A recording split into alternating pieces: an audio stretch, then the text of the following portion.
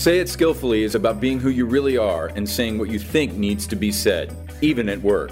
Whether you're part of a small project team or leading a giant company, the more you accept that you're part of the problem, the faster you can be part of the solution. Join Molly Chang today as together we break the silence and learn how to be happier, healthier, and more productive at work and in life. Hello, Molly here. Welcome to Say It Skillfully, helping you find the words to create shared reality in a way that's true to yourself. We have the 27th episode of my monthly feature, Our Voices, an inside look into a life journey that may be quite different than yours. We'll discuss ways to accelerate social change that level the playing field and help everyone live to their full potential. I encourage you to listen with curiosity and without judgment to this account of what it means to grow up, learn, struggle, work, and live in our world. I am in awe of my esteemed guest today, considered one of the world's foremost experts on healthcare economics and financing, regularly advising government and non-governmental organizations. Professor of Economics Emeritus at the Harvard Global Health Institute, he is a leading global expert in universal health insurance, which he studied for more than 40 years, and has designed health system reforms and universal health insurance programs for countries including the US, Taiwan, China, Colombia, Poland, Vietnam, Hong Kong, Sweden, Cyprus, Uganda, and most recently, Malaysia and South Africa. His research in developing nations focuses on sustainable healthcare financing for the poor rural population. With UNICEF support, he reformed the design of China's health insurance benefits for 900 million rural residents and covered prevention and primary care. Currently, with help from the Gates Foundation, he's launched a large-scale 600,000-person social test on models to improve financing and delivery of basic health care for China's 350 million low-income rural residents. His analytical framework to diagnose successes and failures of national health systems has shaped how we conceptualize them and been used extensively to reform health systems globally. I could go on and on.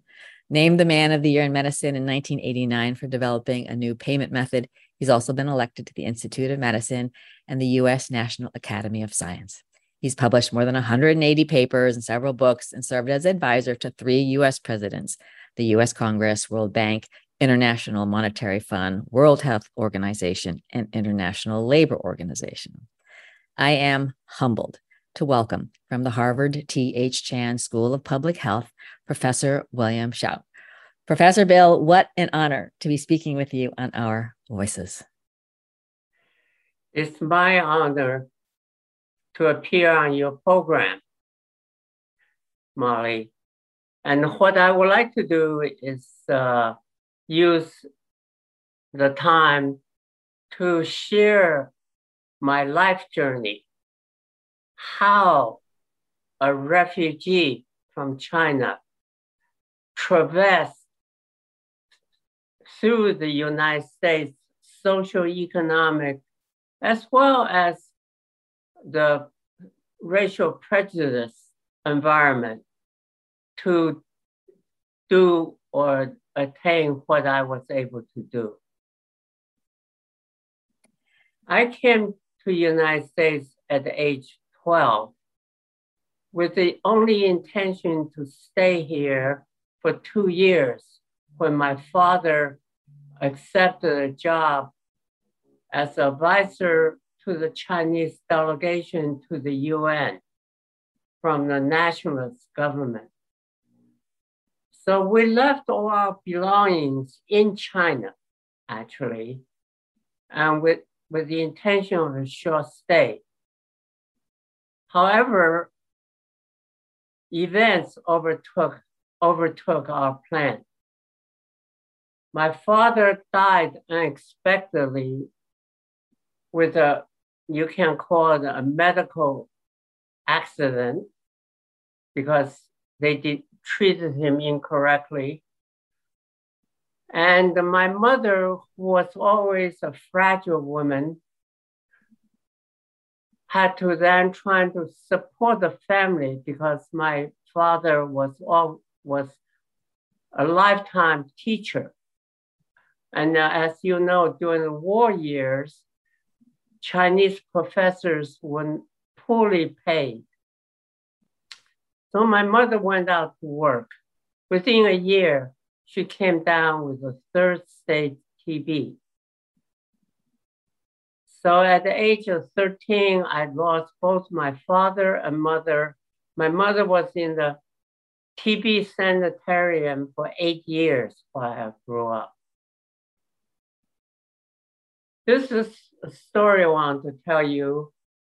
It's because without money, without parents, can you still survive? At that time, there was a strong discrimination against the Blacks as well as Asians. And so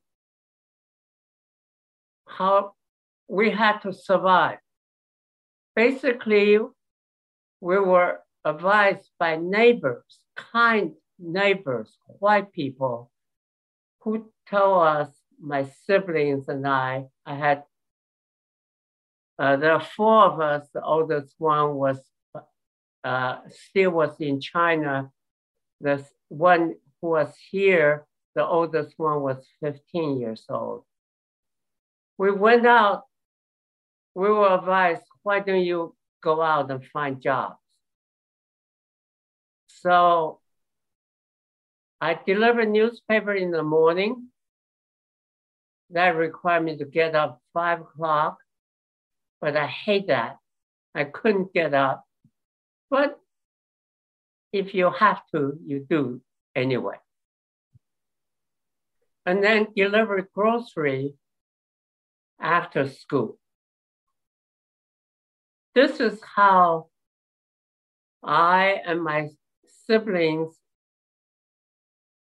supported ourselves while my mother was isolated in the TB sanitarium. My lifetime in growing up illustrates the good side of the United States and the bad side of the United States. Good side is United States gave a family without parents and without money a chance actually to live. And my older sister came later from China. And then when she was here, we had an anchor, you might say.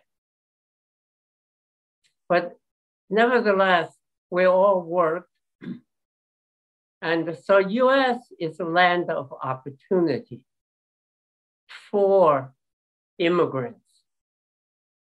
The negative side was the racial discrimination, the taunting, people calling me chink, or people walk by me, say, without knowing me on the subway even, say, go back where you came from. Well, as a child, I didn't understand what caused that. Now, of course, later on, we were told we had to study science if we want a decent job, because all the jobs were closed to Asian Americans, except engineering and science field. This only occurred after Sputnik was fired by Russians in 1957. Nevertheless, the United States gave me the opportunity to grow. And then went to not a famous college. And I did not do well. I worked 40 hours a week during college to earn my way. Although I had the scholarship for tuition, I had to earn my living expenses. But also I had to major in physics, which is not a subject I'm good at. I don't have that imagination. I do not have that kind of abstract thinking. Put everything into a mathematical formula. I barely graduated from college with just a passing grade from, I call, not a very good college. But again, opportunity opened up to use what I learned in mathematics. Because when you major in physics, you have to take a lot of math. I became an actuary working for an insurance company. I will bet most of you do not know what is an actuary. There's a joke about actuaries in America. And that joke is that an actuary is someone who doesn't have the personality to become an accountant. So basically, actuaries are known as nerds, mathematical nerds. We use mathematical and statistical methods to forecast the future financial risks and set the premiums for life insurance, health insurance, car insurance, pensions, and so forth. Well, to get into this, how did I get into this field? That's because you can become an actuary by passing 10 nationwide examinations. The exams are graded anonymously. They don't know your name. You are only a number. They don't know your racial background or gender. So only based on what you learned, what you know, that you demonstrate through examination held nationwide, and then they decide you pass or fail. It's a very objective, unbiased way to pick out people who have some specialized knowledge. Well, that's a route I followed. I was very fortunate to pass my exam. As I told you, I was not a good student. But there's one thing stabilizes a young man whose minds are not so well disciplined. That is marry a very capable and supportive spouse. My wife encouraged me and stabilized my life. And then I took the actual exams, and very lucky I passed all of them, became a so-called fellow Society of Actuaries. That put you automatically on the corporate leadership role. However, I found I was not that happy. I was working for a life insurance company called Connecticut General Life Insurance Company, a very good company, well run. And its motto is, we are not trying to make the most profit. Our first priority is to serve our customers. And then automatically, we will make profit because by word of mouth, satisfied customers will pass the word about the company. So I worked for such a good company and I was a corporal officer, but I was not happy. Here's I want to tell you something about you who came from a different culture. Our previous old culture give us the value, the beliefs, and the attitudes on what is important and shapes what you think are the most valuable thing to do in your life. The Chinese tradition is the highest calling a person can have. It's going to the government through the empirical examination during the eras of Qing Dynasty and other dynasties. Once I passed the actuarial exams, I decided, although I work for a wonderful company, I think I'd like to go work for the US government. This is how my value comes from the Chinese culture, shaped me. And I will urge all the immigrants, listen to this, ask yourself this question: what are the values, attitudes, and beliefs that you carry from your tradition, your culture, that shapes your life? Well, I went into the government and I found, again, life opened up an opportunity I never thought I would have. And that is, I had to testify before US Congress.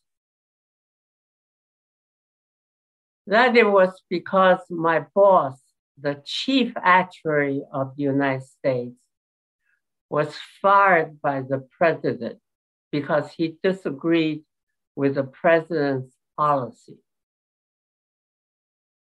So they were looking for a neophyte, a young guy who doesn't know politics, but who knows how to do the technical work, to be the acting person while they're searching for a capable new chief actuary of the United States. In that role, as acting chief actuary, I had to actually testify before congressional committees. Congressmen and senators ask tough questions. Questions to me came from, I call it, left of the field. In other words, it's not even in my vision scope.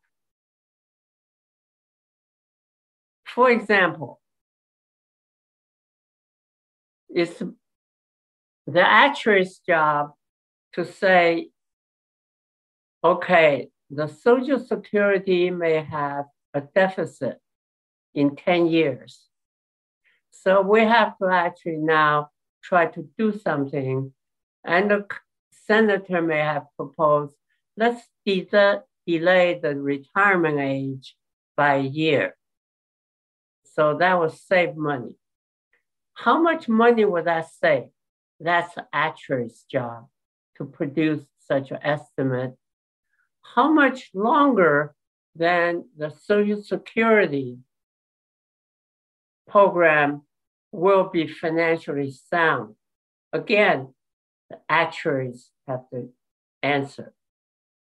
But the next question is, how would that impact on the US employment rate? I sat right front of an array of cameras in the witness table and say, oh, what? yeah, okay, if you delay the retirement age, some people are going to work longer. There may be fewer jobs for a while. I said, sorry, Senator, I don't have the answer, but I promise I will supply it a week from now. Next question from a senator. How would I impact on the inflation of the United States? Next question. How would I impact on the foreign trade and the balance of trade of the United States? Each one of those questions make me want to drill a hole on the floor and jump into it rather than face the TV cameras and all the senators and say, I'm sorry, I don't have an answer. I come back later. This was my time of awakening, realize how limited is my knowledge. I know some technical answers, but I do not know the interconnection between, let's say, the Social Security program with the rest of the economy or with the rest of the society. So at the age 35, I decided I'm going back to graduate school. By that time, I had 2 children and a wife, of course. Mm-hmm. And I went back to graduate school to study economics. I'm telling you, sharing my experience is to show knowledge has no limit. And I was fortunate in my mid-30s years old, discover the joy of learning. I find I discover new world. Well, I had to support myself through graduate school with a family. I will not belabor with you with that episode. But then I want to tell you, I found healthcare. I found partly because my value system and beliefs that Chinese tradition and culture gave me. That's an area that healthcare touches everybody's life. Because every one of us may have some illness, or we may actually have some pain. As also, we do get old. And as we get old, we have more sicknesses. If I can do something to make healthcare better for everyone, that gave me the greatest sense of satisfaction. That's how I got into healthcare. I never thought I would be a teacher or a researcher because I was not a good student in high school since I came to the United States through college because I did not know English. So the way to escape, I read Chinese comics books or Chinese novels. So I did not really receive good education in high school to learn how to write. But then I discovered, nevertheless, Harvard offer me a professorship position. I was taken back by it. I struggled and say, being a professor and a researcher, I have to write. I have to do research and write up the research for publication. And that's not my strength. However, then I thought, can I learn how to write better? Well, I thought I would ask a graduate student to teach me. Well, she taught me something, but still, good writing requires much more than just people teach you some rules. Nevertheless, I found my desire to learn new things overcome my self-doubt about whether I actually can survive in the academic world. That sense, though, of self-confidence comes from,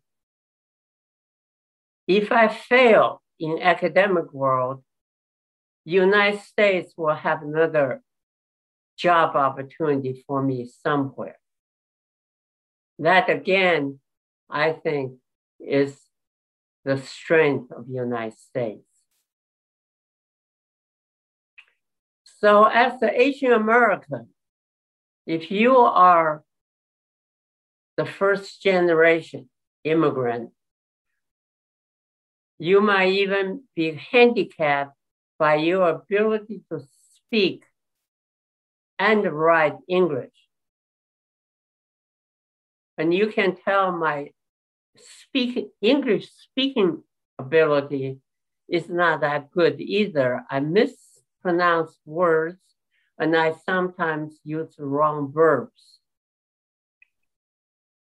However, in my old age, I can tell you, people are looking for your ideas, not picking on your grammar or your pronunciation.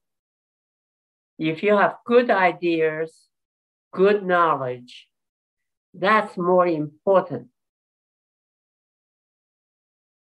How do you acquire that knowledge and that ideas, innovative ideas? That I would emphasize again is through learning and with the attitude, as a Chinese old saying, 学无止境. That means there's no limit to learning new knowledge. So now how did I get into the work around the world? I like to say, again, chance in life plays a major role in my life. I came from China mainland. I did not have connections, nor did I attend school in Taiwan. But by a very remote chance, somebody recommended to Taiwan's government that if you are trying to restructure, reform your health system, and that time that's what Taiwan wants to do in the late 1980s. Why don't you invite Bill Shell to come back and just give you some thoughts? I did not know these high-ranking officials or the academics in Taiwan, but it's just somebody who read my writing maybe suggested that. I went back to Taiwan. Again, from circumstances, Taiwan decided to invite somebody from outside Taiwan to come back and lead a task force to design a new healthcare system for the 21st century for Taiwan. Why? That's because the leading experts in Taiwan may be actually disagreeing with each other, may compete with each other. As well, they know the local conditions so well, they cannot rise above it, see the big picture and see the future. Well, I was fortunate. By random chance, I was invited back to Taiwan to lead this task force. We designed the program, and Taiwan's President Lee Teng-hui liked it, and he politically got the plan adopted, which now have served Taiwan for 27 years. And 80% of Taiwanese believe, supported and say this is a good program.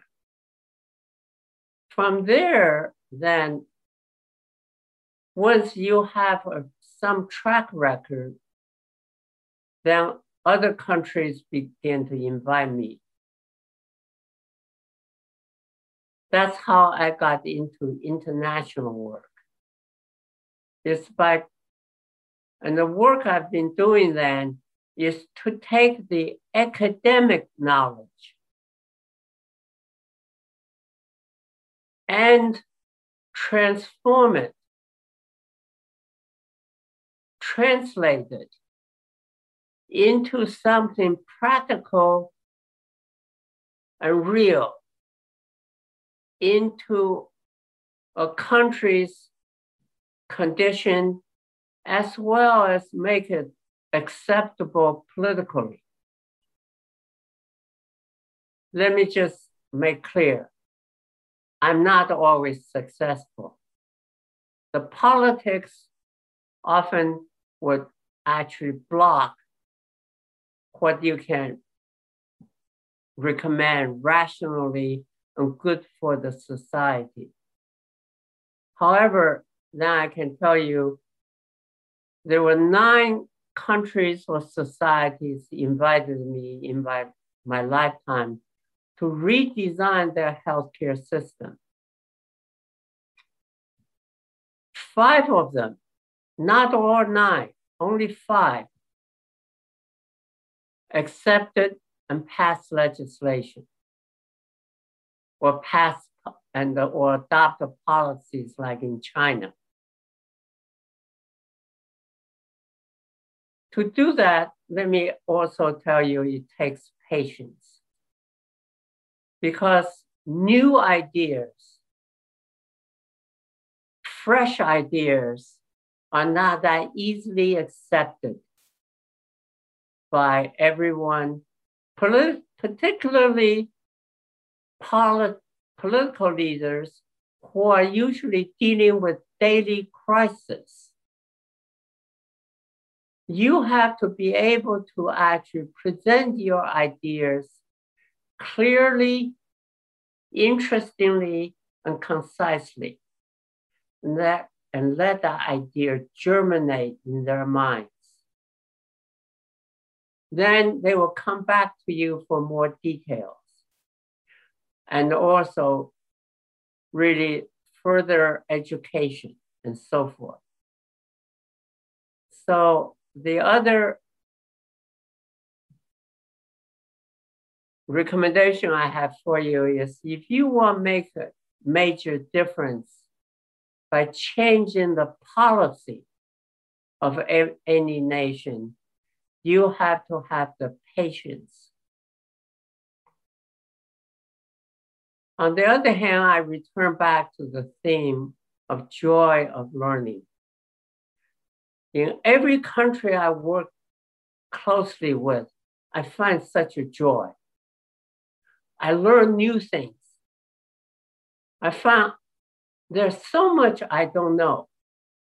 The most recent one is California. The governor of California, Gavin Newsom, appointed me on commission to design a Medicare for All plan for California.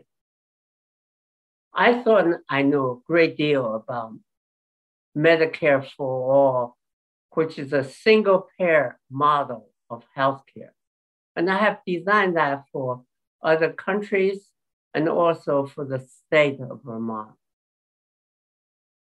But California taught me California has special conditions, different racial mix,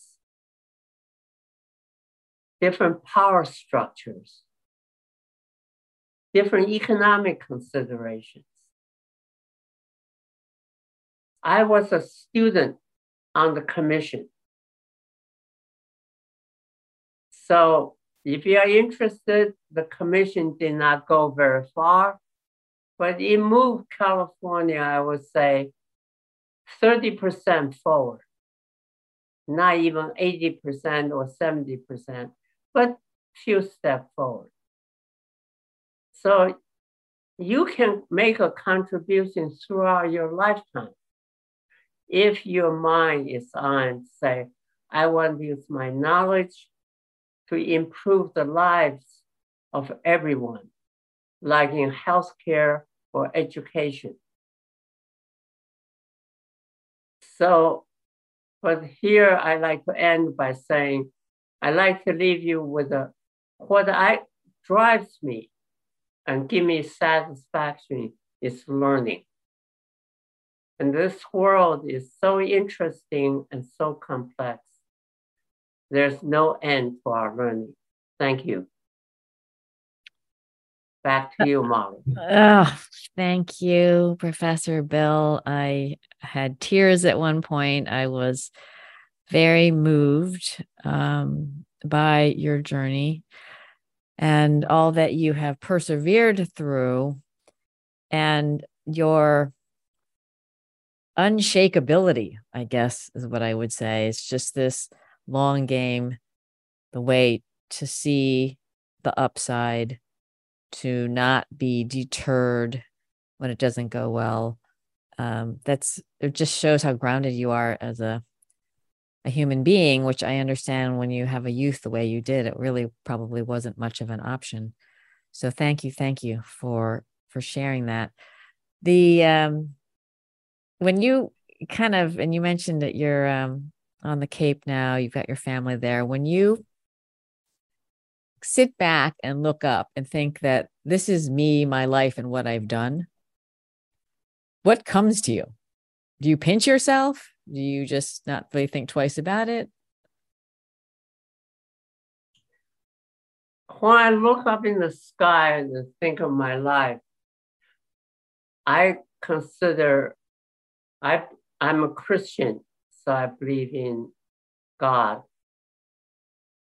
I thank God for the blessings I've received. My family did not intend to migrate to the United States.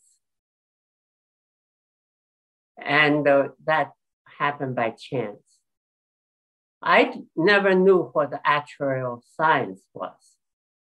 I stumbled into it because the discrimination against Asian Americans on jobs, and also what kind of job can I find where I may be able to overcome that discrimination.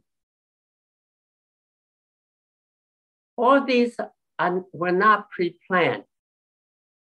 So I often give to my students this advice. I said, life actually is unpredictable. 2,500 years ago, the Chinese philosophers actually put out a basic idea called Yi Jing. English translate I change. It says, in life, there are great deal of uncertainty and unknown. You should actually keep that in mind. I was tell myself that a door could close, but a window could open. And that is what I think about the number of windows open to me in my lifetime unexpectedly. And I call that the blessing of God. I love that metaphor and how you have seen through, opened up, and gone through so many windows. I would love, and I talked briefly with you specifically about the healthcare. I look at our system in America, which seems tied to if you have a good company and a big company, you have a good plan. So could you share with us, what do you think a path forward could be to help improve our healthcare access? Our tremendous costs. It's super expensive, and I know it's a huge topic, but just a few thoughts for listeners. I want thank you for asking me that question.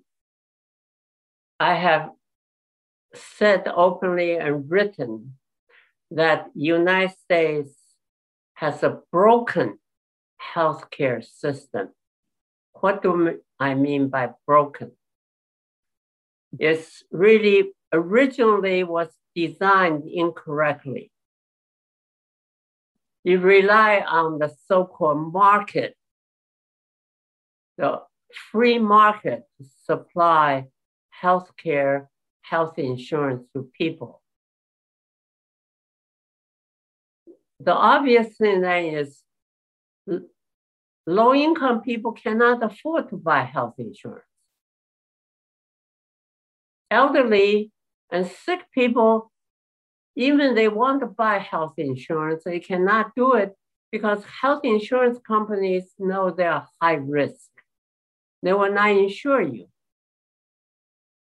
And then when you pay doctors and hospitals on fee-for-service basis, they wait until you're sick. Come to them, then they give you tests, examine you, give you treatment, then they can charge you. They don't try to prevent you, give you preventive medicine to keep you healthy, because then you will come to them less. And then you and I, as some non-medical medical trained people, we do not know medicine. We go to a doctor or nurse practitioners because they have specialized knowledge. We rely on them to try to do the best for the patient. However, our system says, no, your income depends on how many patients come to you. And meanwhile, the patients often actually mistakenly think the higher the price people charge, just like you buy a luxury goods, that good must be better. So the race among doctors sometimes is who can charge higher prices. That fortunately been curbed in the United States. But there was a period, the competition is who can charge higher prices for the same service that give a message to the patients, I'm better, doctor. So that's what I mean by it's a broken system. The good news is other countries actually designed and developed and tested a much better system. Is called single payer system, which is being popularized by Senator Sanders during the last election cycle. I will tell you what will happen in the United States if the United States transform and reform its healthcare system to a single payer system. First, every American, including if we choose to include all the undocumented immigrants, can be insured under comprehensive benefits.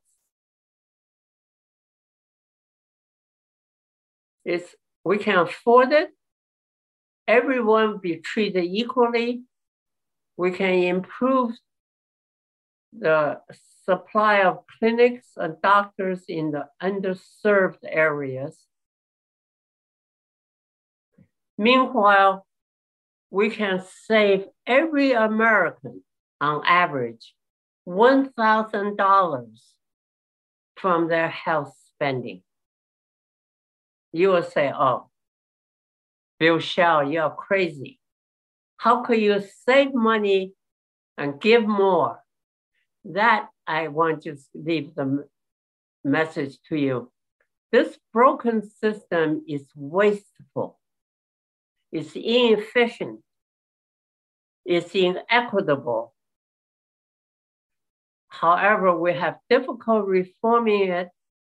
It's because we build up many, many groups that get profits from the system, like pharmaceutical industries, like many health insurance companies. However, I'd like to leave you on an optimistic note. I believe within a decade, American people already, 73% of American people being polled said they support the reform to adopt a single payer system. You need the big business to come along and say, I also support it. And big business found today, the health insurance premium costs them so much money that they actually have to cut back the cash wages to their workers so they can pay for the health insurance premium for their workers. Doctors began to say, this system is broken. And I rather, because I'm dedicated to cure people's illness and relieve their suffering, I rather go to one that would serve that purpose. So I believe in 10 years, you will see every presidential election, there's going to be more and more heated debate on this issue. And then maybe 2 presidential elections from now, or 3 cycles from now, the United States will say, that's enough.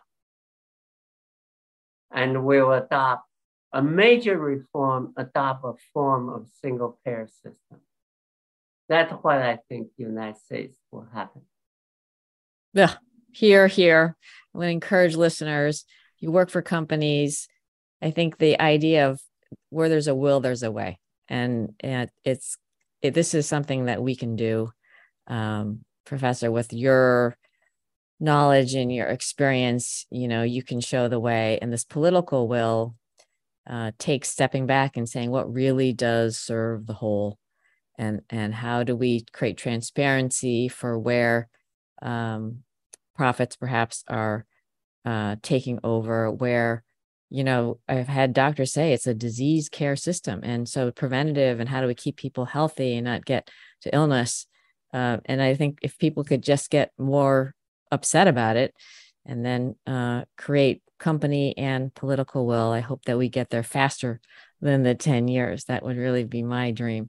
So, well, as we wrap here, I guess I'd like to just kind of take it back to you personally and the next generation. And I'm curious, you think of the grandkids you have, And, you have taken you've seized opportunity, when it's come to you. What do you wish for your grandkids? I wish my grandchildren have an environment where the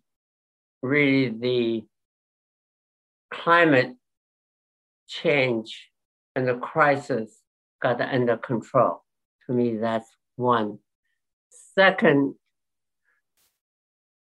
the chance of a nuclear war get reduced. The tension between US and China is unhealthy today. And it's escalating rather than reducing. Each one offers, I say, misinformation, including the United States offers misinformation or exaggerated information to say China is a threat. And meanwhile, China exaggerates the United States as a threat to China's future. We need to have a better understanding between the Chinese and American people and the leaders to maintain world peace.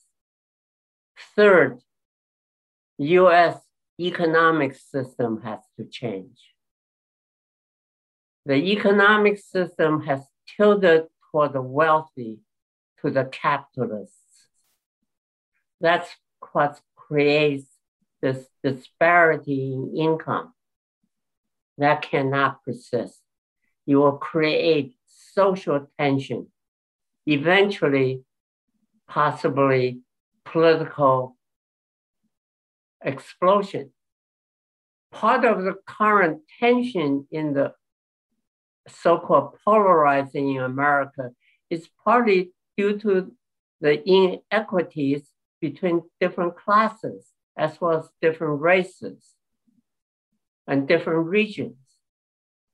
The United States needs to understand, yes, a free market has many advantages, but also have many major shortcomings we have learned through history.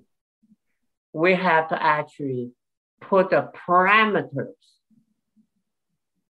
like a tennis game. We have to draw where's the boundaries, where's the net, what is the scores we're going to keep, how the private industries operating in a market that's actually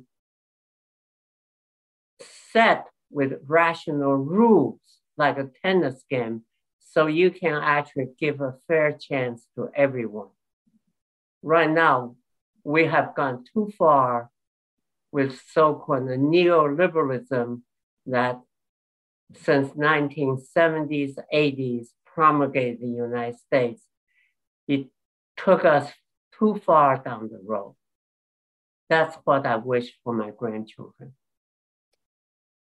And we wish that for the world.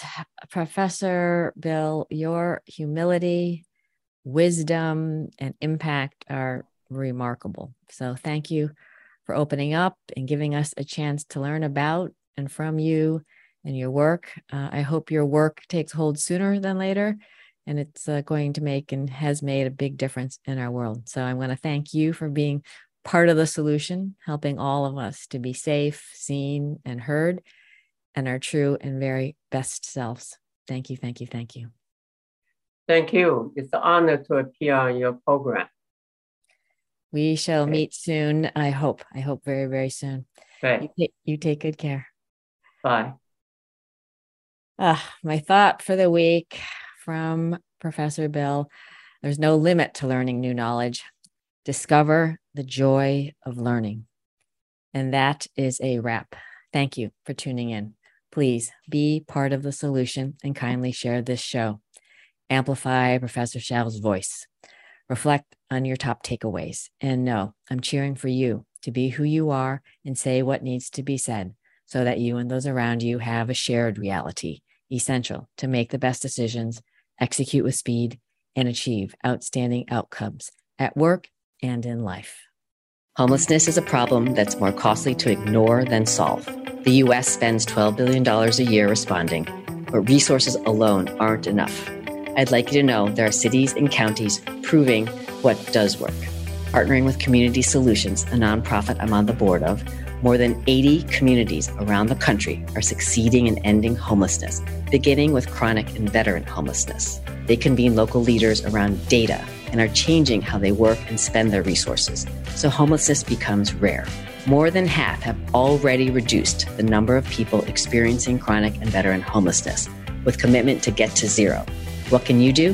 Visit www.built40.org and see whether your community is engaged. Contact your mayor and ask, do you know the number of people experiencing homelessness in real time? Do you know every homeless person by name? What are you doing to drive measurable reductions in homelessness? Please challenge the fiction that says homelessness is an intractable problem.